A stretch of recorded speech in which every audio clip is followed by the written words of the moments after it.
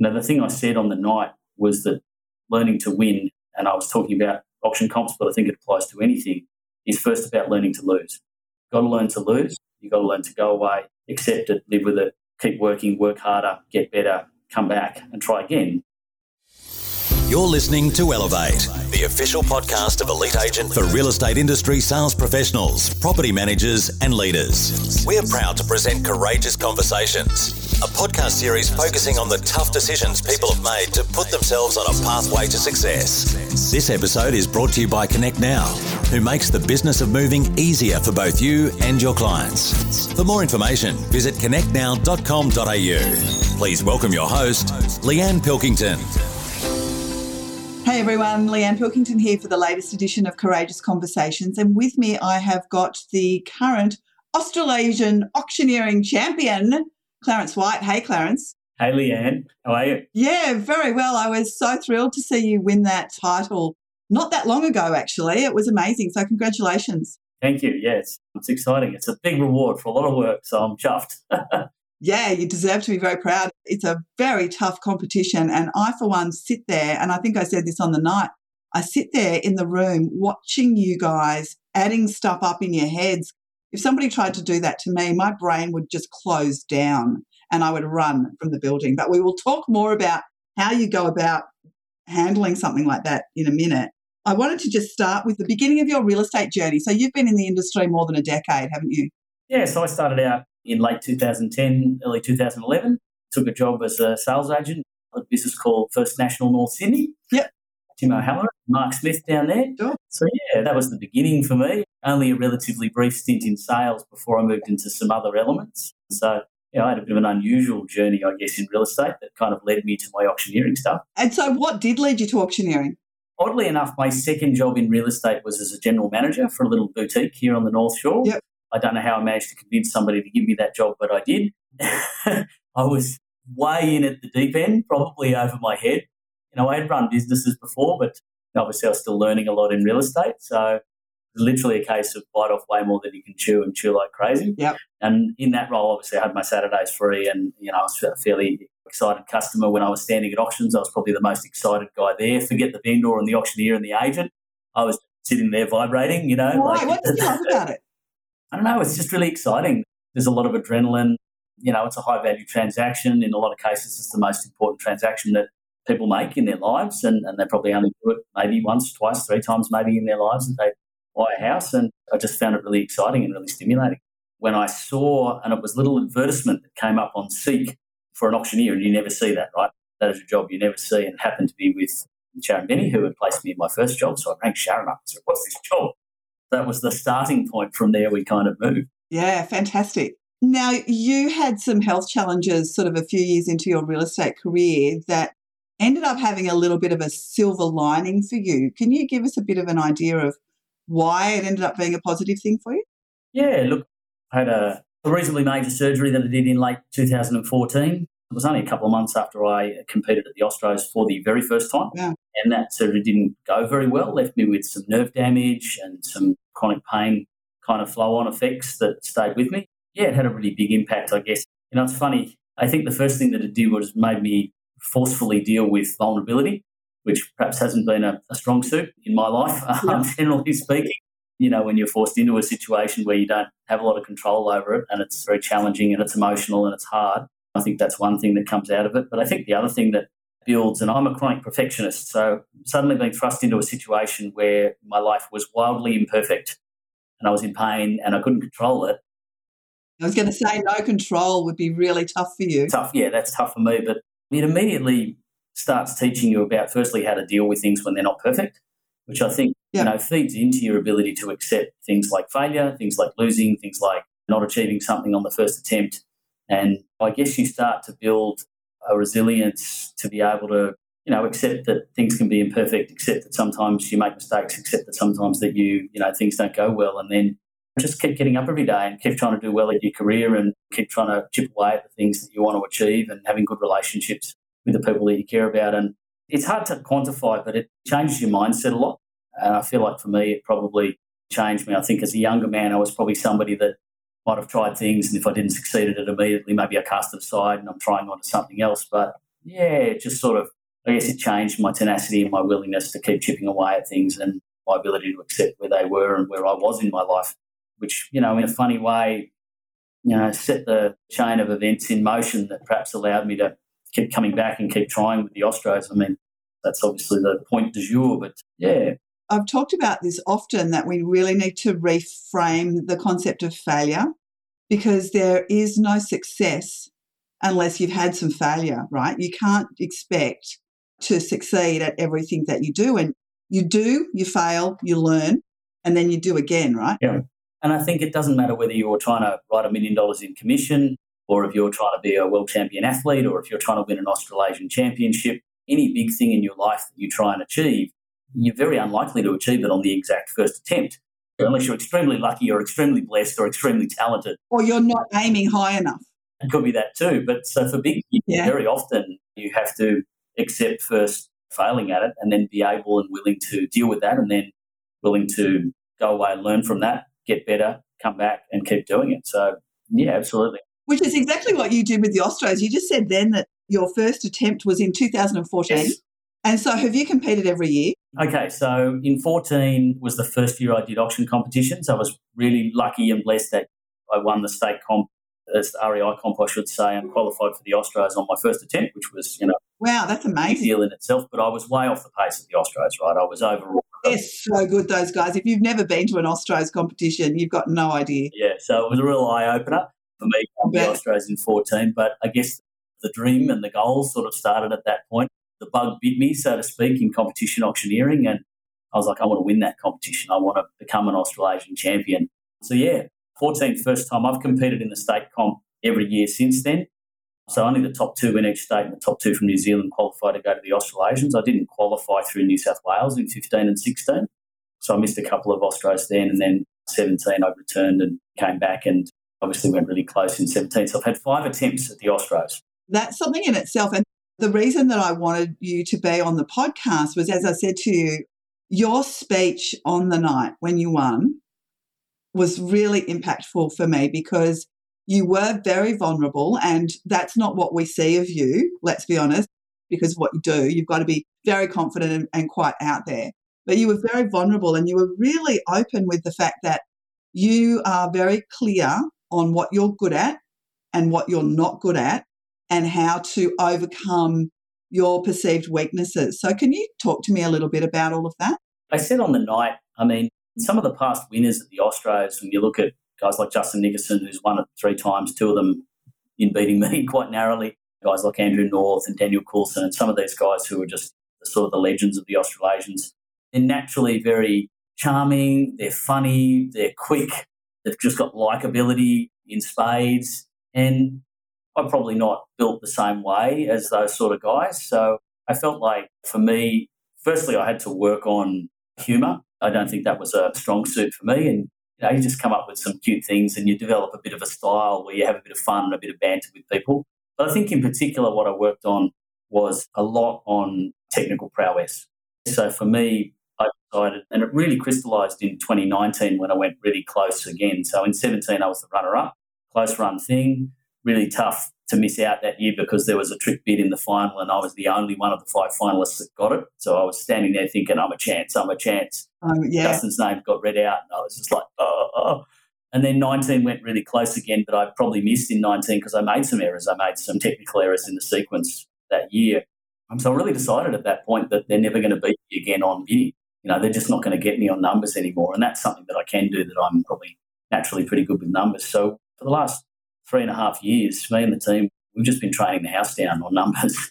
And that's every week. That's literally every week. We get in the rooms, we give each other a turn, and we're basically trying to come up with the hardest possible challenges, the most difficult numerical bids that we can come up with, the most difficult questions, the most strange and weird interruptions, basically designed to throw the auctioneer off, which is the sort of things that you get in these auction competitions. And we have the team try and throw as many diabolical things as they possibly can at me to get used to just what... The team must love that. It's a lot of fun. There's a lot of scope for creativity and we have some really good laughs doing it. But, yeah, it's literally been every week for the last 3 years that we've been doing that. And that became a real discipline. Man, that's determination. That's massive determination. And you've also thrown yourself into other competitions, right? Yep. I've competed a couple of times. There's a competition in New Zealand called the LVD competition. There's a competition in Brisbane called the Apollo Auction competition. And so we've travelled around to those competitions in addition to the REI New South Wales comp, obviously, that we do every year. So, yeah, this year, we went to New Zealand, then we went to Brisbane, then we did the state, then we did the Ostros. So you were definitely match fit. Yeah, it's all part of I think there's a lot of lessons in there because, you would be considered to be top of your game. You are obviously the best auctioneer in Australasia right now, but from a corporate perspective, you are one of the best auctioneers in the country and have been for a long time. So for you to be so focused on that training, I think every person watching this, whether they're an auctioneer, a sales agent, a property manager, what they do, you have to focus on achieving your goals and get people around you who can help you achieve them, right? Yeah, definitely. It doesn't happen without team. I said it on the night.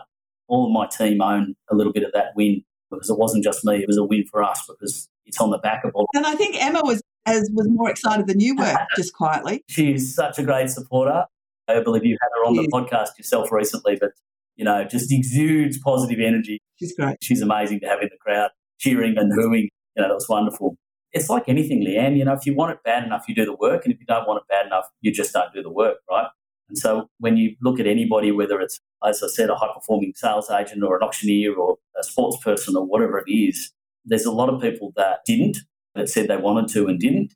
And then there's some that do. That's not an analogy about me, but I think it's just an analogy about that if you want it badly enough, if it just burns in you badly enough, you do it. You do the work because you want to do the work, because you want to win the thing. That for me, I guess, was it. It was a bit of an obsession almost to do so. You have to be prepared to be vulnerable, right? Because you might not win.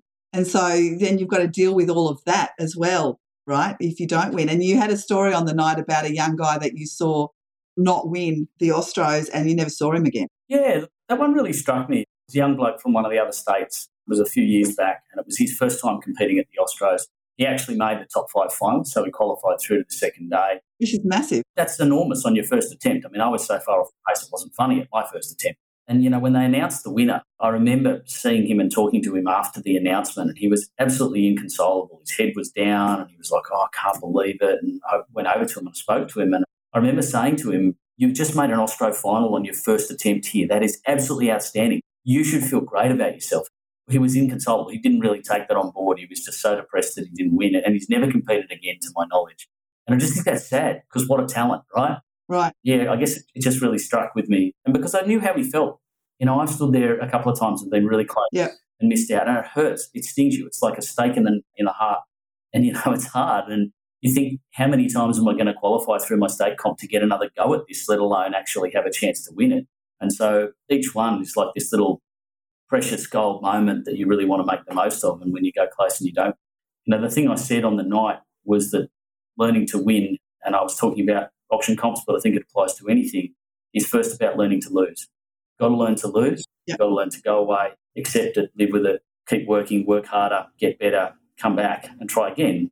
And just have the mindset that I want to do this and therefore I'm going to keep at it and I'm going to keep trying. And if I'm good enough, eventually I'm going to achieve it. And hopefully you do. And you've got to learn to be a gracious loser too, right? Yeah, definitely. Nobody likes somebody who's kicking dust outside the hall when they didn't win. Exactly. So what's next for you? Are you going to compete again next year? Yeah, look, I was going to say auction comps, there's elements that can be quantified in the judging of it and elements that can't too. So sometimes it's going to go your way and sometimes it's not. Not everybody in the room is going to agree who the winner was, and that's why you have 9 judges, so that you get a consensus. Yeah, that's a really interesting point, right? Because sometimes, the jokes that you tell or the language that you use will resonate more with one judge than another. So I guess you've kind of got to have been to a few of them to understand what works and what doesn't. Yeah, well, and you could look at 2 auctioneers. I think this year was a great example. Robert Tolk, who was the runner-up, probably outpointed me in a whole bunch of categories. His material was probably funnier. He had good banter back and forth with the bidders. He answered his questions really well. There were some really good things he did in the bidding. What I did really, really cleanly and, it seems like was navigate the bidding sequence where others got caught with the difficult numbers that came at us, and made errors and things like that. I managed to sail through that. So 2 people could look at that and go, well, I think that's the winner or I think that's the winner. And neither one's right or wrong. It's just consensus at the end of the day. Yeah. So you just take the wins when you get them and you be grateful and thank your lucky stars. But yeah, to answer your question, what's next? Am I going to go back and defend? I'm going to try, yeah. I think it would be rude not to at least make an attempt to defend your title. Well, there are a few people in history that have gone, yep, I wanted it. I'm not going to risk losing it again. So I've got it now. I'm out of here. Yeah, I'm pretty competitive. I think one thing that people know about me is that I do like to compete at things. I really enjoy comps just as a discipline, in our craft and in our business. I love them. So not only am I competitive, but I also enjoy the training. And I enjoy it because it is constantly making us think about what we're doing and making us innovate. And one of the things that's really easy to do as an auctioneer is get stale. You look at a lot of auctioneers who've been doing it a long time and their call is relatively stagnant over time. For me, I get bored of myself. I can't listen to myself after a year of using the same material. I'm like, I've got to freshen this up. I've got to change it. Because if I'm bored of me, imagine how bored everybody else is, my client. Everybody else is. The same gags and the same jokes. So I like the discipline. But yeah, I'll go back and try and defend you. Coming through New South Wales is always the first challenge. There's a lot of good auctioneers that go into the New South Wales comp, so you first got to qualify. And then, if I'm lucky enough to qualify, I'll go and have a crack in New Zealand. Yeah, absolutely. I'll be there. Absolutely. Sure. So it would be wrong of me not to just check in and see what you're seeing in the market right now because you're obviously on the ground. Really interesting market at the moment. Very much a mixed bag in terms of what we're seeing in auction activity. Everything from very apathetic, very flaky buyers who are sort of unwilling to engage and unwilling to engage strongly on price through to some strong auctions where we're starting to see some stronger activity. Particularly the last 3 to 4 weeks, we've started to see the instances of good auctions popping up again, whereas we really didn't have them for a few months in the middle of the year. So for A-grade stock, where the pricing's been gotten right, we're actually starting to have some good auctions again. But it's funny because, like on Saturday, I called 7 auctions on Saturday. We sold 4. 3 of them were screamers, and then the other 3 were absolute dogs. So we were scratching around with none, 1 or 2 bidders, not getting bids and not reaching reserves. And then we had several where we sold above reserve with good competition. So it's a really mixed bag. You've still got tentative buyers out there, but I feel like some of that tentativeness is starting to thaw with some buyers. They're finding their feet, knowing that there's already a bit of a discount. Well, stock levels, I know auction levels are down, something like 40%, right? And clearance rates this weekend were the highest that we've seen since April. So interesting. But it's because we've got so little stock, right? The clearance rates are still up there. Yeah, I think that's a key factor. CoreLogic reported 701 auctions across Sydney. To put that in context, at this time of the year, the height of spring, it would be normally at least 850 to 9 and a big weekend's 1,000. Compared to late last year, we busted all records and Well, same weekend last year was 1,239. Yeah, the high point late last year was 1,700 in a week or thereabouts. So we just broke records left, right and centre. But even compared to normal, we're probably about 30% off, I reckon, on volume. That's supporting price. Yeah, it makes it hard. The fact that there's a lack of choice is certainly supporting price for the ones that are in the market right now, and so I guess that's good for them. And we're recording this just after the controversial block auction. Did you watch that last night? Yes, I did, yes. Any comments on what the hell happened? Look, there's always a part of me that says, well, how much of this is made for television and how much of this is actually the reality of what happened? Did they reshoot it? Did they edit it in a way that it's in a different order? And you never quite know. Really interesting. I think the results reflected the market. I think there's a dearth of buyers, and obviously those are pretty unique price points in the location that they were in as well. I probably would have been going first if I were choosing a position because I think when there's not many buyers, you would have just go first. For goodness sake, capture all the buyers that you can and be first. Yeah. And of course, it was the first one that won. Yeah, I think there were some interesting things that came out of it. There was obviously a real spotlight on this concept of calling properties on the market and reaching that point of no return. And regardless of how things happen, like I said, half of that's made for television anyway. But I've always been a big advocate that you don't call a property on the market as soon as it passes the reserve just for the sake of it, because you are giving something away at that point. You're giving away your ability to go back and negotiate with the highest bidder or to decide to keep negotiating at that point. And I just thought it was a really interesting spotlight on that particular issue because it came up and then it came up again and again and again and it was really talked about. So I guess if there are agents watching here, I can use this opportunity to influence people. The practice of calling properties on the market in a long-term strategy is not in your best interest. It's in nobody's best interest because it gives buyers a reason not to bid. And why would we want to create that? What we want to create is bidders who are bidding so that we get on the market. If people are waiting for something to be called on the market in order to bid, then that is completely self-defeating for them, but it's also defeating for us. So if you just take the practice of calling the property on the market out of the equation and you sell it once you're above your instructions, then bidders have to bid in order to buy. And I think that's the way it should be at an auction. And you also maintain your leverage. You maintain your ability to stop the auction at any point and say, okay, we're going to negotiate with that bidder.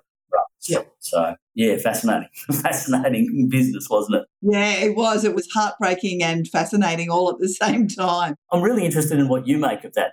You get so many different opinions, practices, I guess, from sales agents with respect to calling properties on the market. What's your take on it? I agree. I don't think you should call it on the market. They used to do that all the time back in the day, maybe even when you first started, but it doesn't make any sense. And buyers also go and watch auctioneers before they go to their own auction to buy, right? So that they understand the way that you do things and the way you run an auction. So if they see you calling it on the market, they're going to be calling for you to call it on the market, if that makes sense. Yeah. It's almost like a way of training the marketplace to understand that just take that queue off the table. Forget about that queue. It's irrelevant because if you don't bid, it won't be on the market anyway. Yeah, exactly. All right. Well, thank you. Can't believe we've been speaking for nearly half an hour already. Time flies. I know. Time flies when you're having fun. So lovely to catch up. Congratulations once again. And I will keep my fingers crossed that you make it through New South Wales again next year to compete in New Zealand, where I will be in the audience, I promise you. Thanks so much, Leanne. I really appreciate you having me on. Pleasure. We hope you enjoyed this episode of Courageous Conversations with thanks to connectnow.com.au. Don't forget to get access to all of Elite Agency's premium resources, including a detailed episode guide for this podcast. Visit joineliteagent.com.